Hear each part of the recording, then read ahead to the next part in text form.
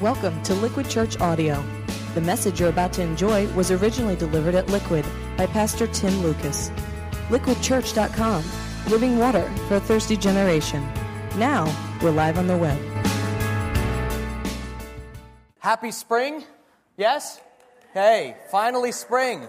I know, and with that brings the hope of renewal, right, of things being refreshed and renewed, the warmer weather. So I thought it'd actually be a time to do just that, actually, kind of on a church-wide scale. Just kind of refresh our sense of direction and purpose for which we gather each week. Because going to church can easily become kind of routine. We can fall into a rut, let our faith become kind of ritual, worse yet, become religious-y, where the presence of God is kind of, in our lives, is kind of atrophies and withers. And we don't come alive, we become just busy. Busy going to things, meeting with people, but actually failing to actually fulfill the mission for which God has brought us together. So just to reawaken us and kind of refresh our sense of mission this spring at Liquid, I'd like to actually turn to Ephesians chapter 3. We're going to look at the first 6 verses to serve as our orienting text tonight. You have pew Bibles in front of you. This is on page 1912. We'll be reading from the Message paraphrase. And Ephesians is a letter, actually. It's not even a book. It's a letter that was written by the Apostle Paul to the church at Ephesus, of all things. And Paul is actually writing from a prison in Rome. This is a jailbird's letter. He's a prisoner, but he writes a letter of instruction and encouragement to the Ephesian believers to encourage them to stay on course, to stay on mission with Christ Jesus. Ephesians 3, we'll look at the first 6 verses. This is why I, Paul, am in jail for Christ, having taken up the cause of you outsiders, so-called. I take it that you're familiar with the part I was given in God's plan for including everybody. I got the inside story on this from God himself, as I just wrote you in brief. As you read over what I have written to you, you'll be able to see for yourselves into the mystery of Christ. None of our ancestors understood this. Only in our time has it been made clear by God's Spirit through his holy apostles and prophets of this new order. The mystery is that people who have never heard of God and those who've heard of him all their lives, what I've been calling outsiders and insiders, stand on the same ground before God. They get the same offer, same help, same promises in Christ Jesus. The message is accessible and welcoming to everyone across the board. We'll stop right there at verse 6. And in his note, Paul makes mention of insiders and outsiders. And if you know a little something about his audience, you know that Paul was likely referring to Jewish believers who'd grown up with a knowledge of the Bible, of Scripture, of the God of the Old Testament, insiders. And then Gentiles. These are pagan folks who'd never heard of Jesus Christ before in their lives. And as you can imagine, there was a bit of a divide between the two. Insiders, longtime church folks, coming to believe that they were a bit like kind of superior to the outsiders who knew nothing about God or faith. And that's not a surprise. Spiritual snobs have always existed in the Christian church, right? Some of us have the gift of spiritual snobbery. But Paul writes this letter from prison as a corrective to that, to be clear about what Christ accomplished for everybody and what the mission is that his church inherited. And he writes, as you read over what I've written to you, you'll be able to see for yourselves into the mystery of Christ. And then he defines the mystery in verse 6. Here it is. The mystery is that people who have never heard of God and those who have heard of him all their lives, what I've been calling outsiders and insiders, stand on the same ground before God. They get the same offer, the same help, the same promises in Christ Jesus. The message is accessible and welcoming to everyone across the board. In other words, Paul says, now that Jesus Christ has died on the cross, has been resurrected to life for the sins of the world, there is no more room for us-them religion. Everybody gets in on it. Jews, Christians, Greeks, geeks, doesn't matter. Christ Jesus died for the sins of everyone. And that means everyone, regardless of what they've done, regardless of their previous religious background or lack thereof, they get in on it. We can all be a child of God, welcomed back into the arms of our Creator through the life of His Son, Christ Jesus. Everyone on board. And that's the exact mission that we've adopted here at Liquid. Those of you who work in the corporate world know mission statements are popular for organizations. And a lot of companies or businesses will try to be all fancy and memorable in defining what they're about. But our mission statement at Liquid is actually pretty straightforward. Liquid exists to lead people into a growing relationship with Jesus Christ. And we do that in three ways. By pursuing intimacy with God, community with insiders, and influence with outsiders. It actually sort of echoes Paul's writing about the unity of all peoples under the gospel of Christ. You'll find our mission statement in your bulletin. Now, here's the deal. They say that any good mission statement worth its weight in gold should be able to pass the cocktail napkin test. Have you ever heard of the cocktail napkin test? It means if you were sitting at a restaurant or a bar and someone said, well, what's the point of your organization? You should be able to write it on a cocktail napkin, illustrate. I don't even mean write it out, but show them a visual of that. And so we've come to summarize the mission of our church this way by highlighting three vital relationships. And here's what I'm going to ask you to do. We don't have cocktail napkins. We're not serving alcohol tonight. That's next Sunday. But in your bulletin, there's room under notes, and I want you to draw something. I want you to actually draw a triangle. There you go. We're not going to get too hardcore tonight, but we're going to draw a couple of things. And on each point of the triangle, you can draw like a little line. The top here balancing. And these are our three vital relationships. In other words, if all else fails, you give yourself to these three, you got it. And as you can imagine, the first one, it's everything we do at Liquid is relational. And what is the first one, obviously? Our relationship with God. We're going to put that one at the top, obviously. If you had colored pen, you put it in red. That's nice. Intimacy with God. And then on the left, we have community with who? What we're calling and what Paul calls insiders. Now, that doesn't have a great connotation, but I'll explain more in a minute. And on the right-hand side, or the left-hand side, depending on how you're looking at it, is influence, strategic influence with outsiders.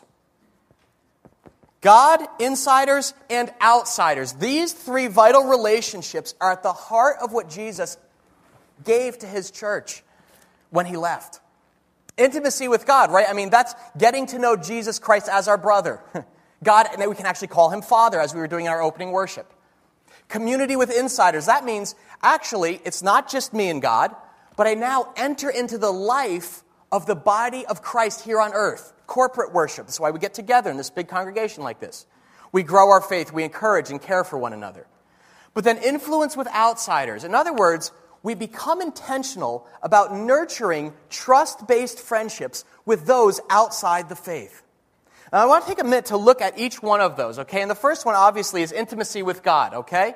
And that's the goal of the Christian life.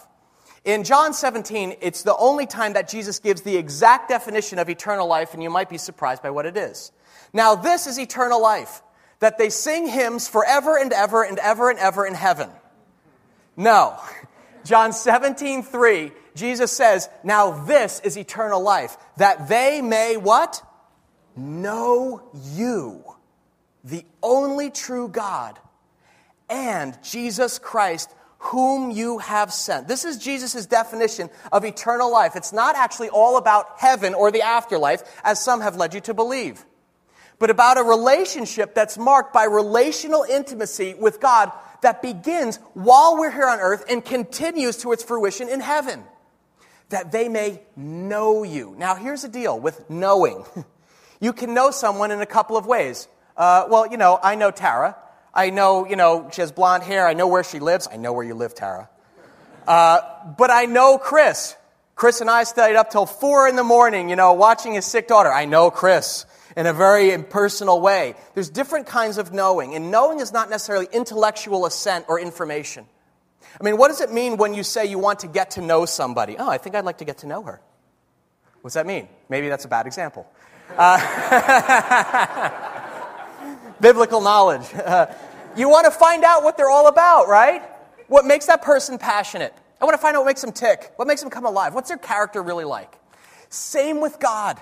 The knowledge of his character, what he's really like, his love, his mercy, his goodness. The psalmist writes, taste and see that the Lord is good. Experience him. So there are two assumptions here about the knowledge of God. One, that our God, actually the Christian God, is knowable. It's profound. That he's not removed, that he's not aloof and totally beyond our comprehension. He's a total mystery. No, he's knowable. And the second is that he wants to be known by you.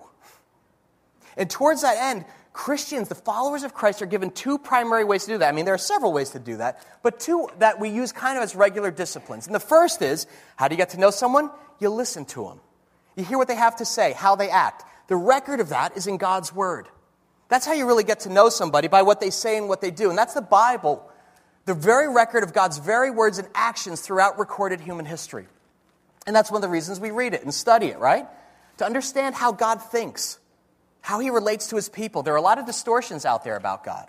In the Old Testament, we learn how God was faithful and forgiving of his people, right? Our Jewish forefathers in the faith. But in the New Testament, we see the person of Jesus, this living Son of God who literally walked the earth and demonstrated exactly what God's heart is like towards man. The cross reveals the glory of God's heart most incredibly, right? It's amazing. God wanted his estranged children back so much that he laid down his own life for them. He took the initiative towards us. He started the relationship. God on the cross. That's what God's character is. A God who loves beyond reason, who's self-sacrificing and heroic. That's what we read about. But it's not a one-way conversation. What else do we get to do in knowing somebody? We speak back. Prayer, right? We actually can talk with God. We don't just read his words, but we share our words with him in conversation. We're able to tell him our thoughts and our feelings, and he's actually interested, Scripture says. Cast all your anxieties and your cares on him because he cares for you. You're actually not too much for him. But prayer is also listening, right? Quieting down, bringing our minds to stillness, making space in our busy days to hear God's voice. The fact that he might want to actually be telling us something. And that's why many of us practice the discipline of quiet times. How many of you heard that phrase before, quiet times? Time you intentionally set aside just to be with God, just to hang out. To actually listen to his voice, tell him where we're at, hear what's on his heart and mind. That's how you cultivate intimacy with a person, isn't it? I know in marriage it comes from spending unstructured time together. It's not, I got 15 minutes, Colleen, sit down, I want to tell you a few things. No. It's about getting real about what's going on inside, listening, opening your heart, responding, learning to love the other. Same thing with God. Intimacy is the exact same thing. Those of you who practice the art of quieting down with God, you know how transformational it can be. Usually the staff knows when I've spent time with God in the morning prior to a staff meeting because I emerge a different person after my quiet times with God. You know, it's like when Moses spoke face-to-face with God, what happened to his face? It was a shining face. They get a very different Tim. I'm not shining, but I'm not so manic. I'm not so distracted. I'm actually truly there with people. I actually feel compassion for where people are at. Don't see them as objects to manipulate or to motivate. That's what happens when you spend time with someone. Their character rubs off on you, isn't it? It begins to influence your own character and heart. And that's the magic of intimacy. You develop that trust and love relationship. You find out what makes the other tick, and you love them for it. Intimacy, it's a way of knowing. Source of great joy and security in a marriage, and anyone in marriage will tell you it has to be intentional. Well, many folks here carve out time to be intimate with God. I'll raise hands. How many of you have some form of regular devotions? You carve out some quiet time at some point during the week. Raise your hands. Okay? All right, good. Thank you for your honesty. It's probably about 50%. It's okay. Intimacy is not supposed to be a duty. It won't keep going, actually, if you consider it duty. It's supposed to be a delight, something that comes naturally towards people that you love deeply. I see this impulse towards intimacy in my own family, actually, on a very natural basis. You see a picture there of my little boy, Dell, my little girl, Chase. We call it the Lucas family lovin'. This funny thing happens. It happens twice or 3 times a week. The first thing in the morning, my kids get up earlier before I do. I'm usually up late, kind of out late, so I try to sleep in. And my little kids get up first thing, 6:45, whatever. They get up. Colleen gets up. She lets them loose. It's like she lets Walker out of his cage. And they come running into the bedroom, and they actually jump up on my bed, and they smother me. I actually try to hide from them. I pull the sheets. I keep the pillow over. But Chase, my little girl, she hugs me. It's strangling, but she hugs me around the neck. Daddy, Daddy. And my little boy, Dell, his full name is Walker, but he kisses me, which is really slobbering and biting, okay? And the funny thing is, our dog, some of you guys know we have a dog, Percy, he even gets in on the act. It's the only time he jumps up on the bed, and he's got this weird thing. He doesn't kiss, he doesn't hug, he rubs his butt like this. And he rubs it on me. So as you can imagine, like in the morning, I'm just waking up, and they're hugging and kissing, and it mostly happens on Saturday, but we call it the Lucas family love-in. Why? Why do they do this? Why is that impulse in them? Because they relish being loved on by Daddy first thing in the morning. It orients their whole day. Once they maul me, Chase starts singing and she's off having a dance party. My little boy starts running, going down the stairs, throwing something. Percy starts wagging his tail. It's one of my primary roles, actually, as their father, to simply embrace them in the morning, love on them, and I give them the love and security that kind of just fuels their whole day. It's amazing to me to see how natural that is for a child. To seek out their father first thing in the morning for a little love. When do we lose that impulse? As adults, who are rushed and driven to get somewhere. How about that idea? That your heavenly Father is waiting to love on you in the morning.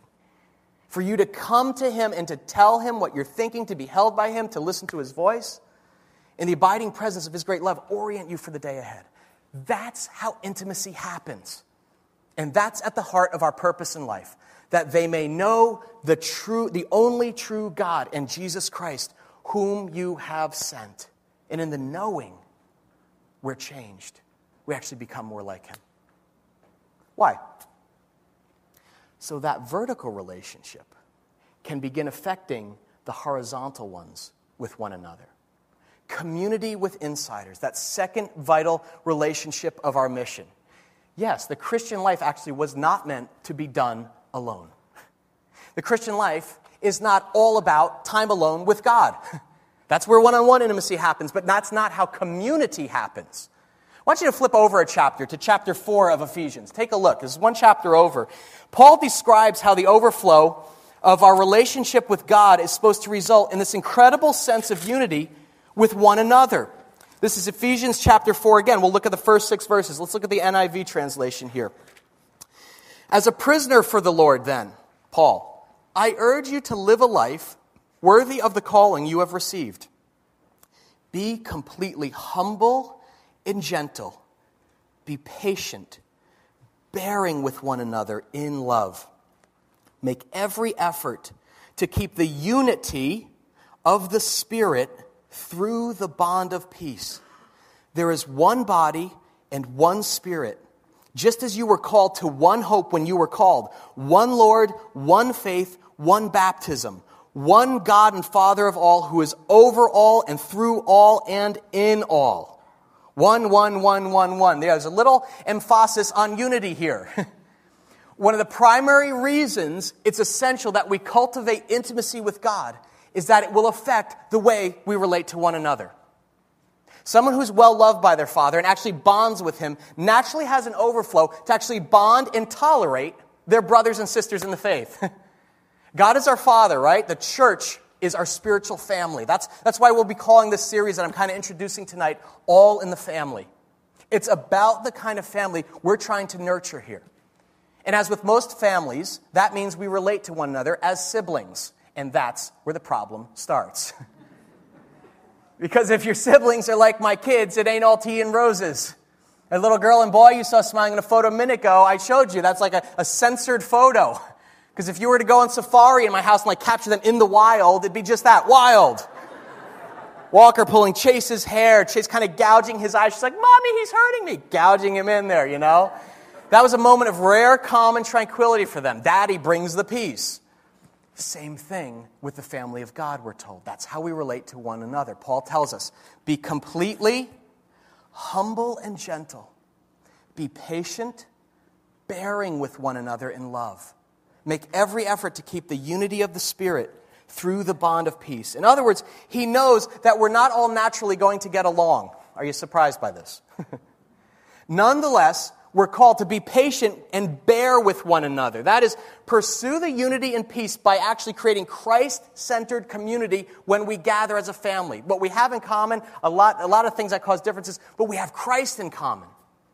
And this is pretty much what they gave themselves to in the early church, and it was remarkable. It was a one-of-a-kind, world-transforming church. They intentionally pursued peaceful, loving, sacrificial community with one another in both large and small groups. Acts 2 actually gives us the best picture of this. This is the early recorded history of the Church of Jesus Christ when it was just birthed after Jesus left. And it says in verse 46 and 47, every day they continued to meet together in the temple courts. They broke bread in their homes and ate together with glad and sincere hearts, praising God and enjoying the favor of all the people. And the Lord added to their number daily those who were being saved. Whenever the early Christians gathered together, a sense of community pervaded them, coming into unity. That's community. A coming together under this banner of Jesus Christ caused something supernatural to happen. People of all different backgrounds, ethnicities, socioeconomic strata, slaves, masters, all were pervaded by a sense of harmony and care for one another. It was a beautiful thing. We've talked about this before. You know this. The verse before this one, in fact, says, right, selling their possessions and goods. Look at verse 45. They gave to anyone as he had need. So they not only accepted one another's faults and differences, they were generous in sharing and caring for one another. This is the essence of Christian love. Community that is bound together by the love of Jesus himself. And it's a very, very rare thing. The world rarely sees this kind of community. In fact, what happens when it does? Well, we're told that the early church enjoyed the favor of all the people, and the Lord what?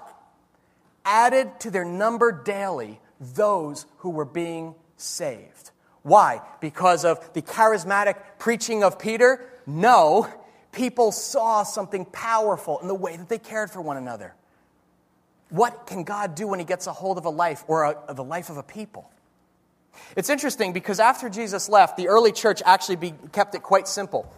They actually really only gave themselves to two things according to this passage in Acts. And I'll actually invite you to draw one more triangle. Let's do this. You're going to draw two triangles tonight. It says they actually had a big mission. And their mission went like this. Every day they continued to meet together where? In verse 46. You can call out loud.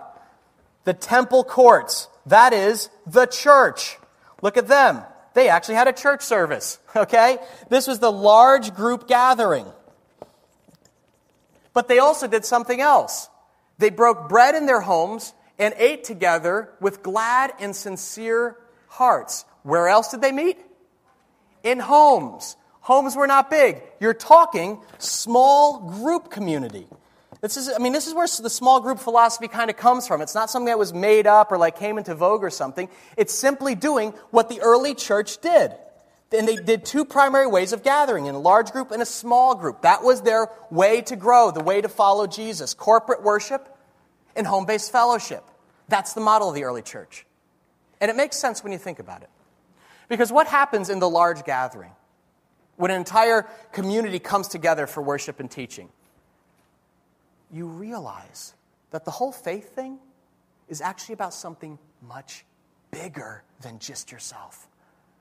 When you see others in worship, especially those not like you, you get a sense of how vast and diverse the family of God is. Something happens when we gather together here corporately. I notice that whenever I go away, even on vacation, sometimes it's nice to take a break once in a while, but after a week, I actually find myself really missing corporate worship. And it's not just for the music style, though the worship team is wonderful. But there's something about being with all of you. At the same time, that large gathering is not enough, we're told. The second half of the equation for the early church was small groups of believers that met together in homes. And as you know, we are becoming a church of small groups. Because that's where you really get to know one another in an intimate way. In a way that a large, gathering of people on Sunday doesn't allow. You become intimate with one another's strengths, with your weaknesses, yes, with your dreams and your fears.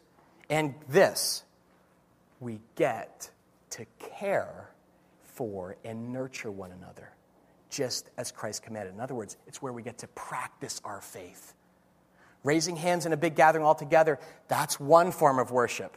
Walking alongside someone during a divorce or a breakup or an illness, whoa, whole nother aspect of faith you get to practice. It's why we've invested so much time in developing such an extensive menu of small groups for people to plug into.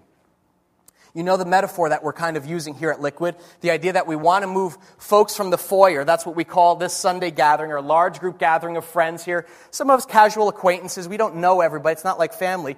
We want to move you ultimately into the kitchen. That's small group community with family. Kitchen is where friends become family. You talk about the nitty-gritty stuff of life around the kitchen table.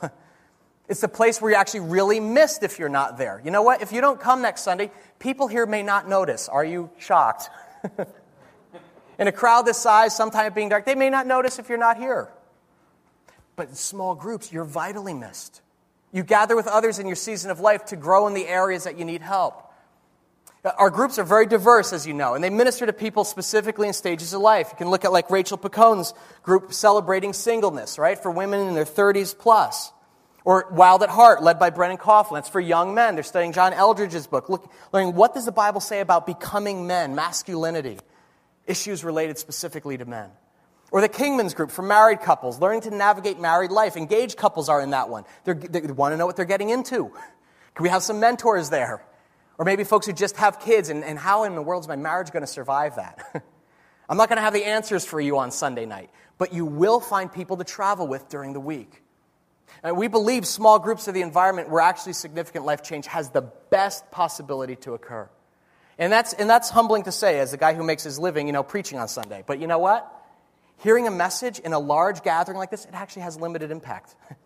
You may be challenged, you may be inspired, but in small group community, you really dig into it.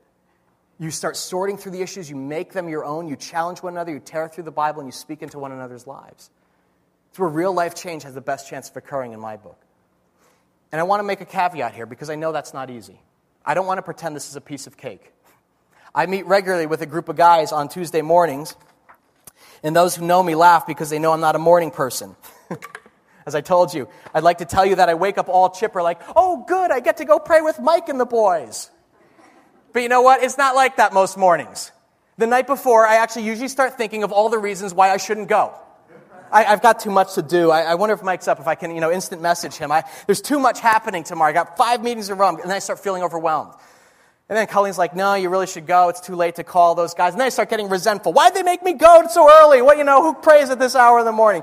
But I drag my butt out of bed, and I privately curse my brothers in my truck on the way over, probably.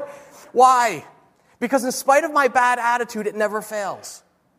Every time I emerge, we spend about an hour and a half together, just kind of reading God's Word, listening to what's on one another's heart, praying with and for one another. You know what? I emerge a new person. My friends can tell the difference.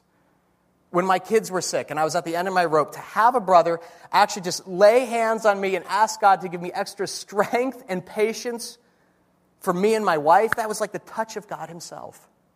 I'm changed. All that grit and grime from the night before dissipates. And I emerge to take on the day in a new way. And I've been ministered to by friends, by the hands of Jesus. And sometimes that's reversed. I get the privilege of ministering to them, of listening or speaking into their life or encouraging Him. For me personally, it's one of the only places where I can truly let my hair down, just kind of be my true self, let my weaknesses or concerns show, and just be accepted. I feel like sometimes I wear so many hats during the day, as a pastor, as a leader of teams, meeting with colleagues, or I'm being a husband to Colleen, or here I'm a father to my children.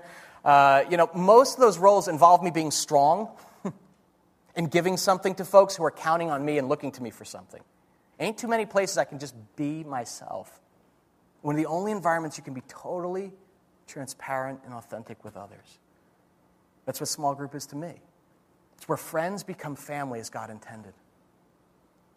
It's funny because I used to believe that stuff like that should just happen organically. We're always caring for one another. We're always gathering for friendship and spiritual growth. But you know what? Life has made me a pragmatist. It simply does not happen spontaneously in the Christian life. That's why we call it intentional community, just as the early church did. Did you know that actually? That's actually one of the key measures we use here at Liquid. We're not concerned so much with Sunday attendance, though important, or giving, though critical, but small group participation is one of our key markers of success. Currently, we have about 250 or so folks, participating, and that's a wonderful thing. It's like 60% or so. That's fantastic. But I also want to be warned because I know that number is likely inflated because we just launched our spring small groups. And many of you joined a small group. You're still in the honeymoon stage. But the time is going to come when you don't want to go. You're going to have all sorts of reasons. I don't have time. So-and-so is getting on my nerves. I can't believe they let her in the group. Laugh. But it's God's ordained way of developing our character. Learning to what? Bear with one another's faults. Paul used the word bear. In other words, there are going to be people you have to bear with. That means tolerate. That means put up with. That means go, oh. And learning to actually carry one another's burdens. Have you actually ever thought that? That perhaps the annoying person in your group is exactly why God placed you in that group to begin with. Community with insiders is essential to our growth and maturity as a follower of Christ. It was Christ himself who led the original Christian small group, isn't it?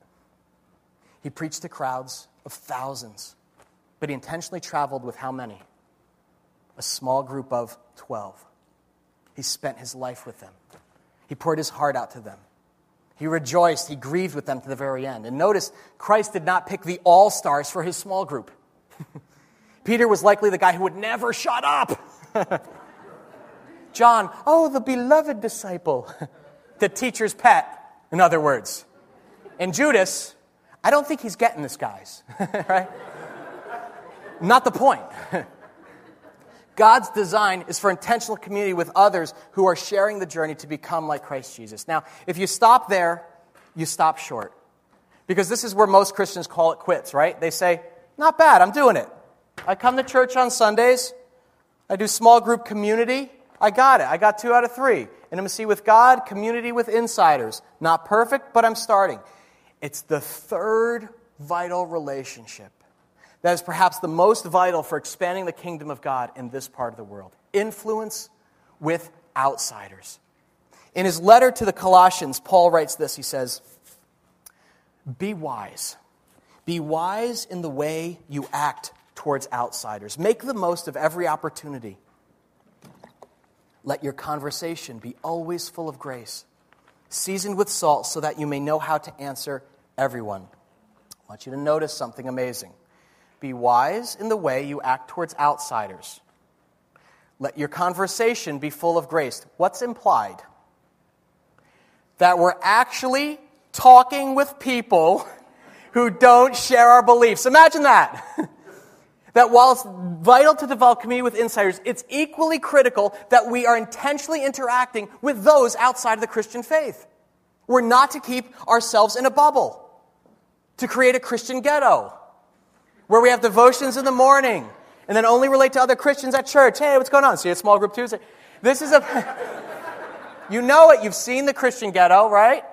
This is about immediately, intentionally pursuing strategic friendships with those outside the faith, so that they too may find their way back to the God who loves them.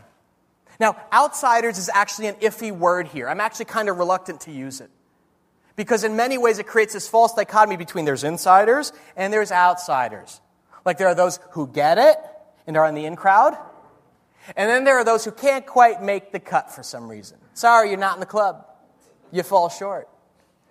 God never intended that there be any walls between the two. Remember, Paul stressed this point emphatically to the Ephesians, right? The mystery is that people who've never heard of God and those who've heard of him all their lives, what I've been calling outsiders and insiders, they stand on the same ground before God. They get the same offer, same help, same promises in Christ Jesus.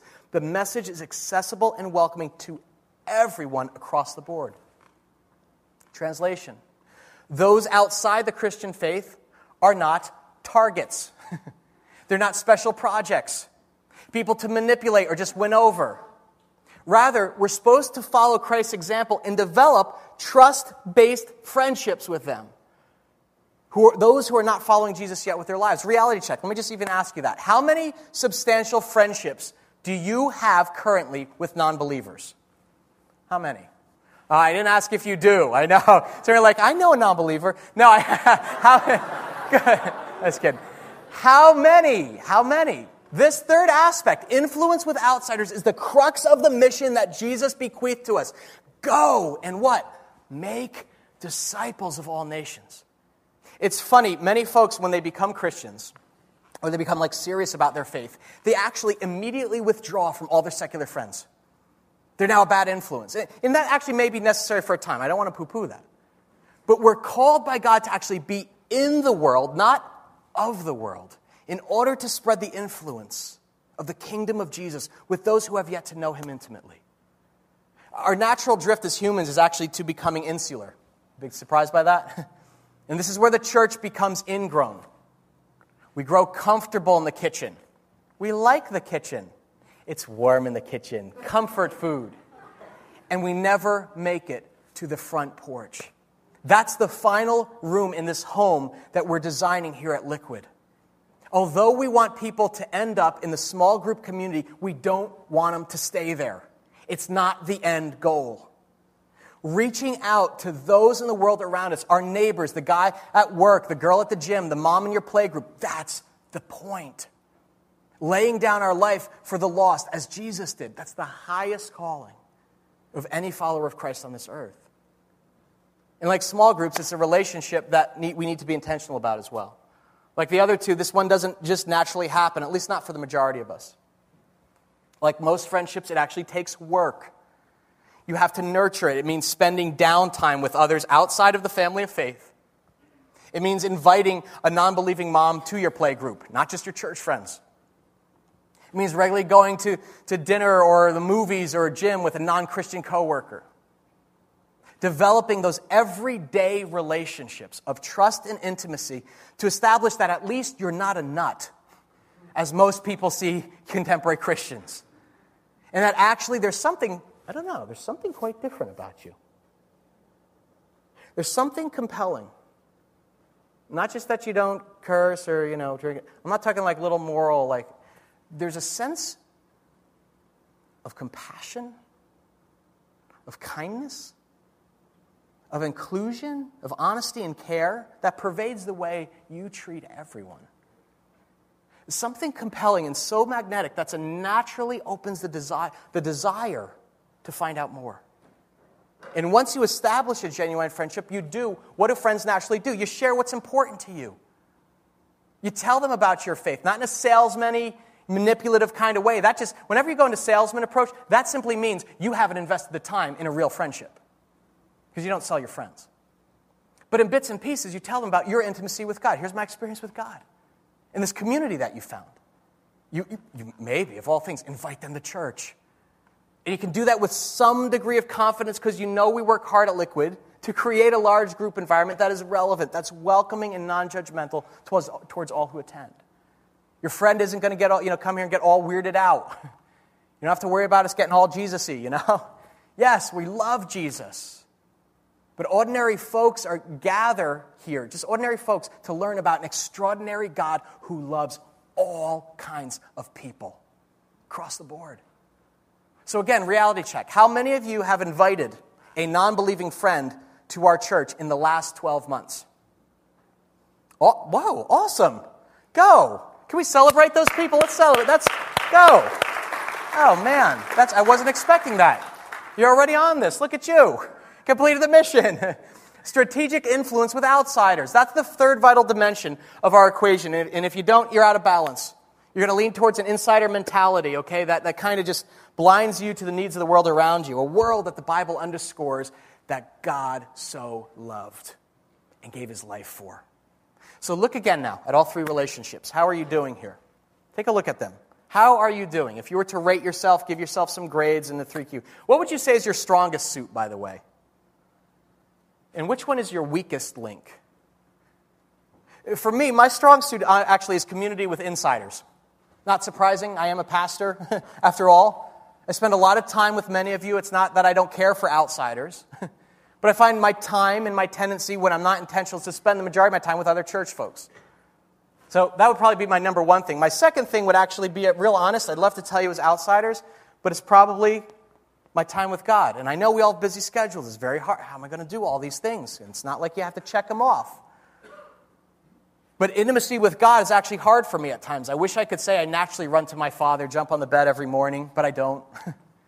Sometimes silence can be intimidating, or my impatience gets the best of me. I actually am an extrovert. I feel more comfortable actually with others. In large group settings like this, they kind of jazz me up. Small group community, like I said, I have a love-hate relationship with. But I'm like, it's essential for growth, so I prioritize time for it.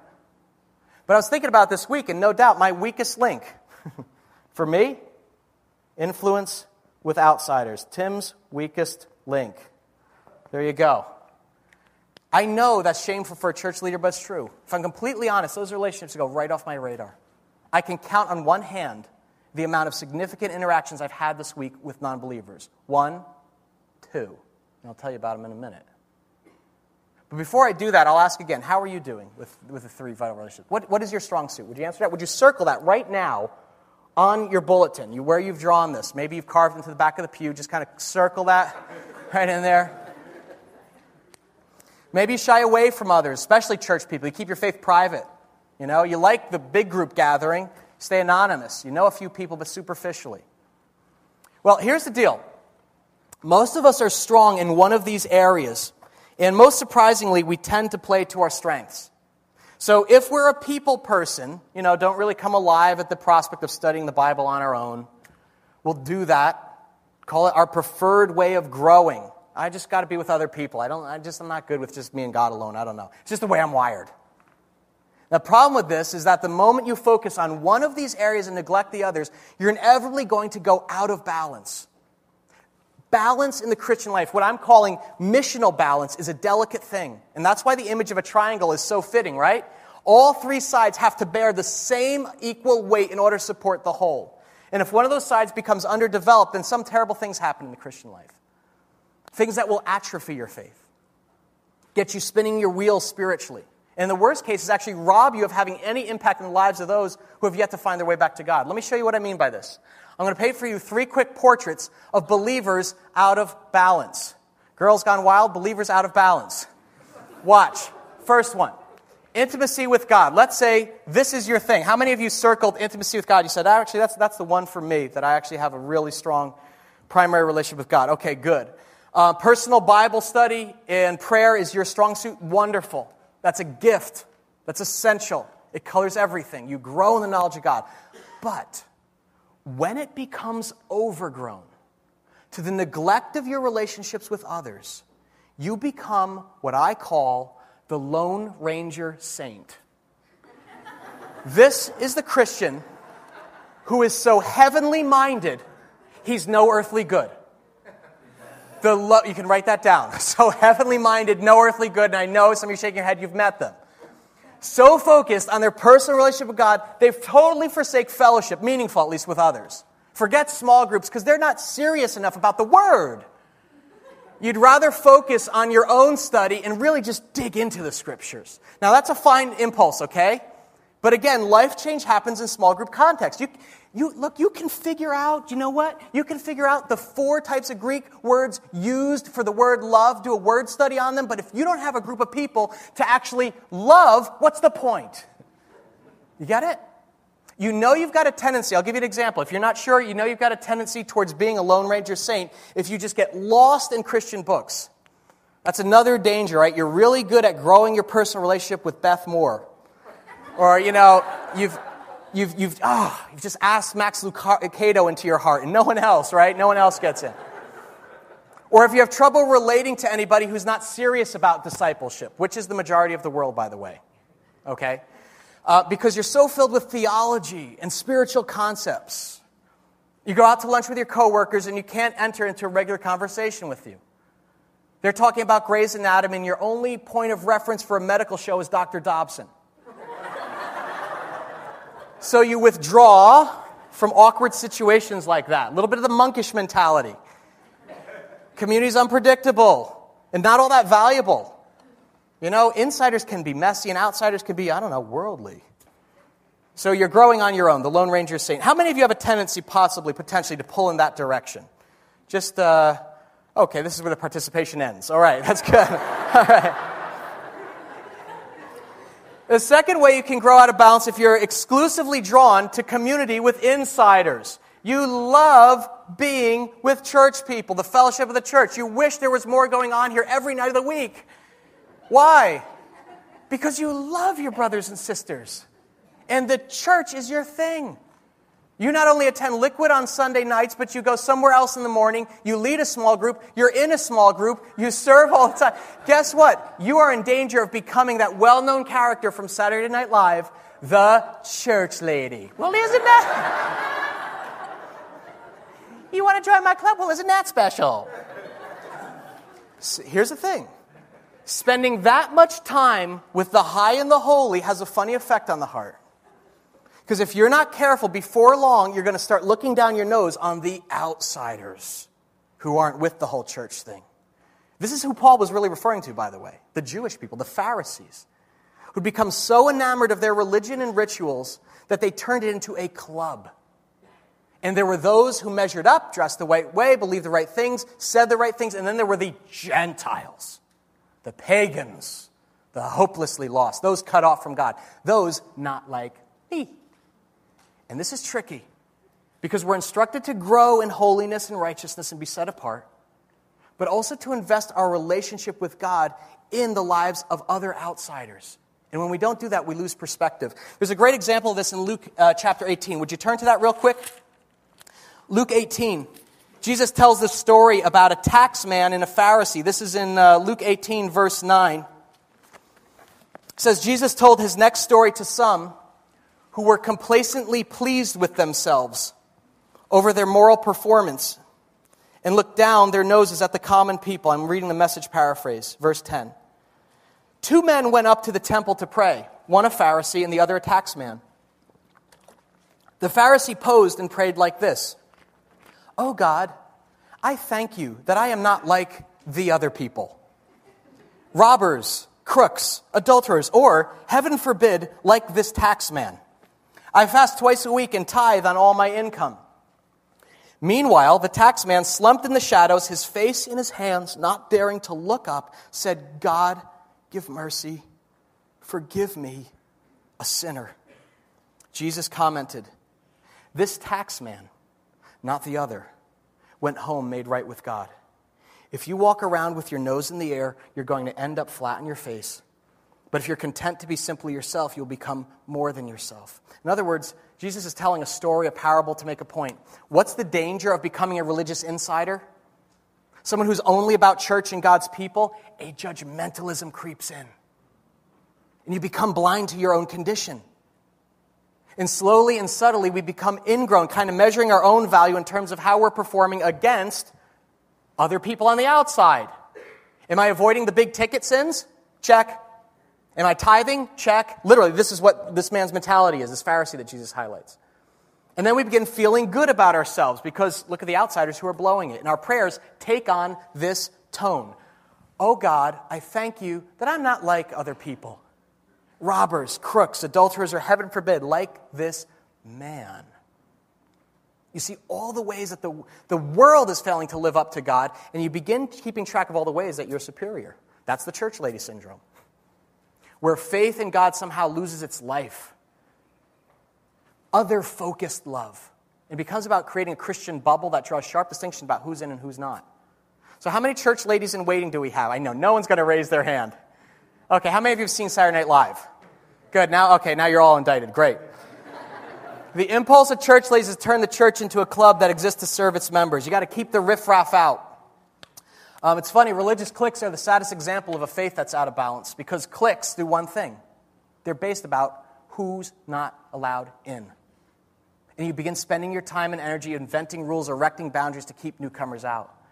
And I know some of you come from those churches, the fortress mentality. Keep out the unholy pagans. Raise up the drawbridge and withdraw from the world. Hide in the church. Well, ain't happening in Jesus' church. It's not his idea. He's the one who left heaven, talk about a holy sanctuary, to come and be with the likes of us. Finally, and this is the distortion that I suspect most of the people here tonight even wrestle with, there are those of us who are progressive Christians. You've been nodding your heads because you get it. Quote, you realize the church is supposed to be about engaging the world, not hiding from it. Of course we're supposed to have non-Christian friends. Well, duh. I didn't become a Christian to just go to church. I want to take my faith with me. So I go where my coworkers go. I swim in the culture. I enjoy my freedom in Christ, and I leverage it in all the relationships I have with my non-Christian friends. Now, that's actually a popular maxim among our crowd here at Liquid. On more than one occasion, I've had friends tell me with great pride, I actually have way more non-Christian friends than I do Christian ones, Tim. In fact, can I be honest? I don't actually even enjoy hanging out with Christians. I'm much more comfortable with non-believers. I've had people tell me that as kind of like a badge of honor. And part of me is like, good for you. And part of me is like, sort of. Because that attitude is typically hung under the banner of engaging the culture, yet it's a very tricky line, isn't it? As Cameron Strang, the editor of Relevant Magazine, notes, we try to get outside of the Christian bubble, love others, be open-minded, and live in freedom. So we drink, but just in moderation, of course. All right, we cuss, but, just for humor or effect. We, watch movies that our parents wouldn't because we're just way more in touch than they are. And we criticize all the goons, right? Pat Robertson and TBN, cheesy Christian music and everything else about the Christian subculture.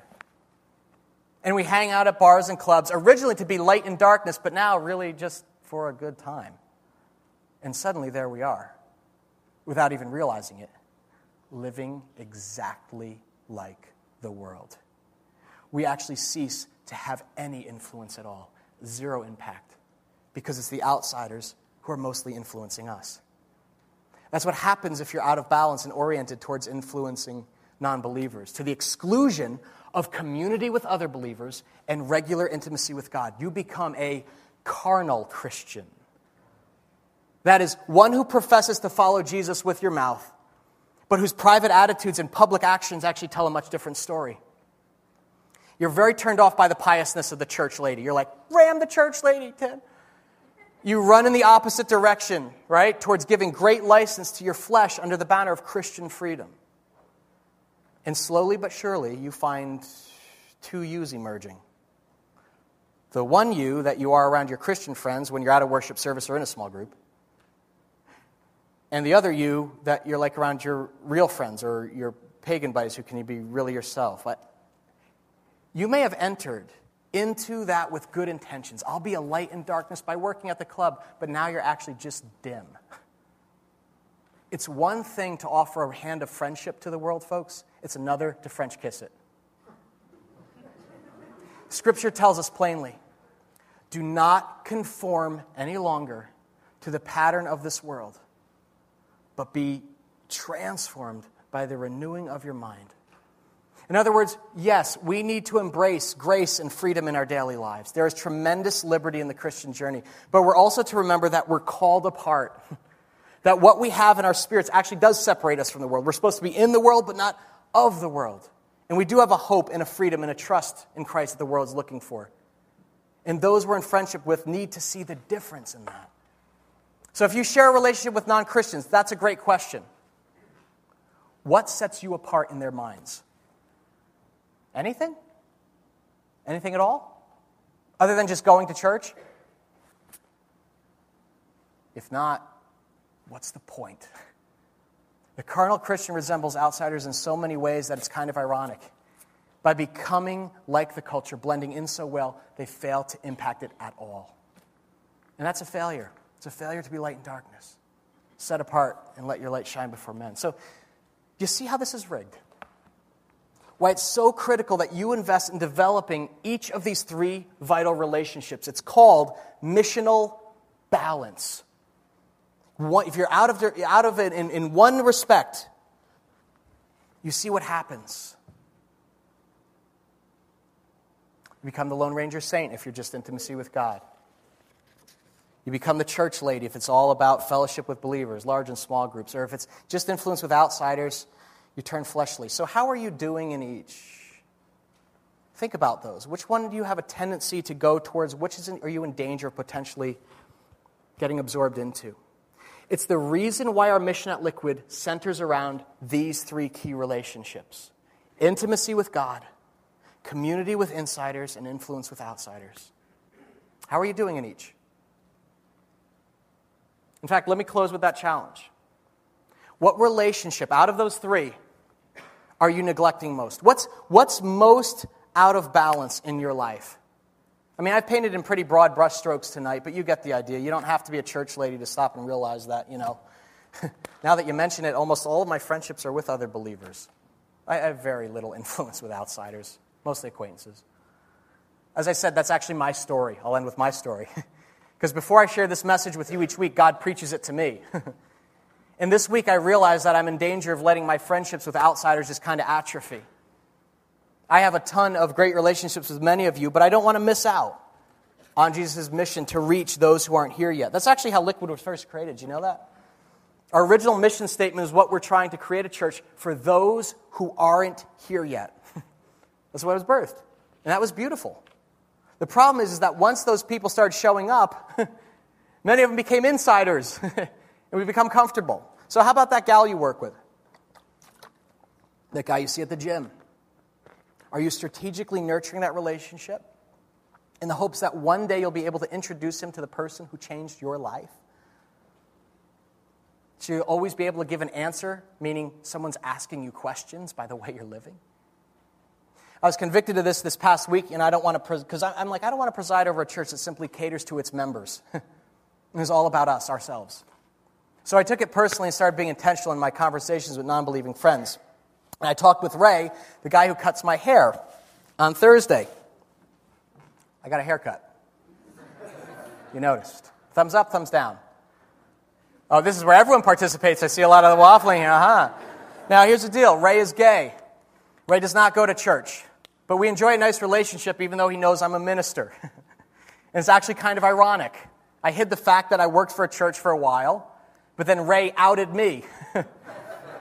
He's like, you keep saying you work for a nonprofit organization in a white building and it has a steeple. You're a church person. Caught me. Outed me. But it's nice. He's been cutting my hair for about 4 years, and we talk about all sorts of things, mostly like movies, restaurants, current events, books we're reading, vacation plans, mostly polite stuff, nothing too in-depth. So this week, I decide I'm going to go for it. And I sit down, and he's like, actually, he's like, woof, what happened to this head? He doesn't like when my hair gets big. So he starts cutting it, and he says, so what's going on? What are we talking about today? And I say, well, can I just ask you a frank question? I mean, would you be uncensored with me? And we both look in the mirror. You know how you don't look at each other? He looks up. And I go, what keeps you from going to church? What is it that turns you off? And he's rarely at a loss for words. He goes, wait, what keeps you, why were you at church? He goes, there's so many beliefs, I just put down those shears, He's getting a little nervous. And he's like, there's so many reasons. There's so much, I mean, but I don't want to offend you. I go, offend me? He goes, all right, I'll go anyway. This whole idea that God wants to send you to hell, what's that about? God, this bloodthirsty guy wants to send everyone to hell, If they don't follow the 10 Commandments, these rules that men made up just to kind of mask their insecurities, They don't want other men horning in on their women, so it's do not commit adultery. Right. It's so you do have some beliefs. He's like, oh yeah. He goes, I got strong beliefs.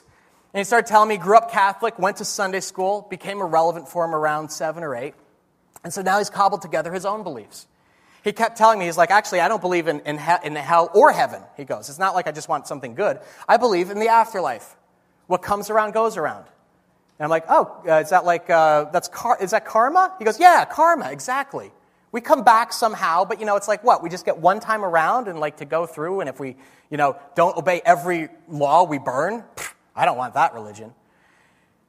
And I said, well, it sounds like you do have some very strong religious beliefs. Would you even call yourself religious? He goes, I'm not religious, but I am spiritual. I said, well, that's interesting. How would you say you practice your spirituality, Ray? And he's like, trimming, and he's like, I meditate, but not as often as I should. And I looked at him and could say, I was like, that's okay. I don't pray as often as I should, honestly. And I was like, how do you make moral decisions? Like you mentioned adultery or such stuff. He goes, well, I don't see what the big deal about sex is. There's a big difference to me between loving someone and having sex with them.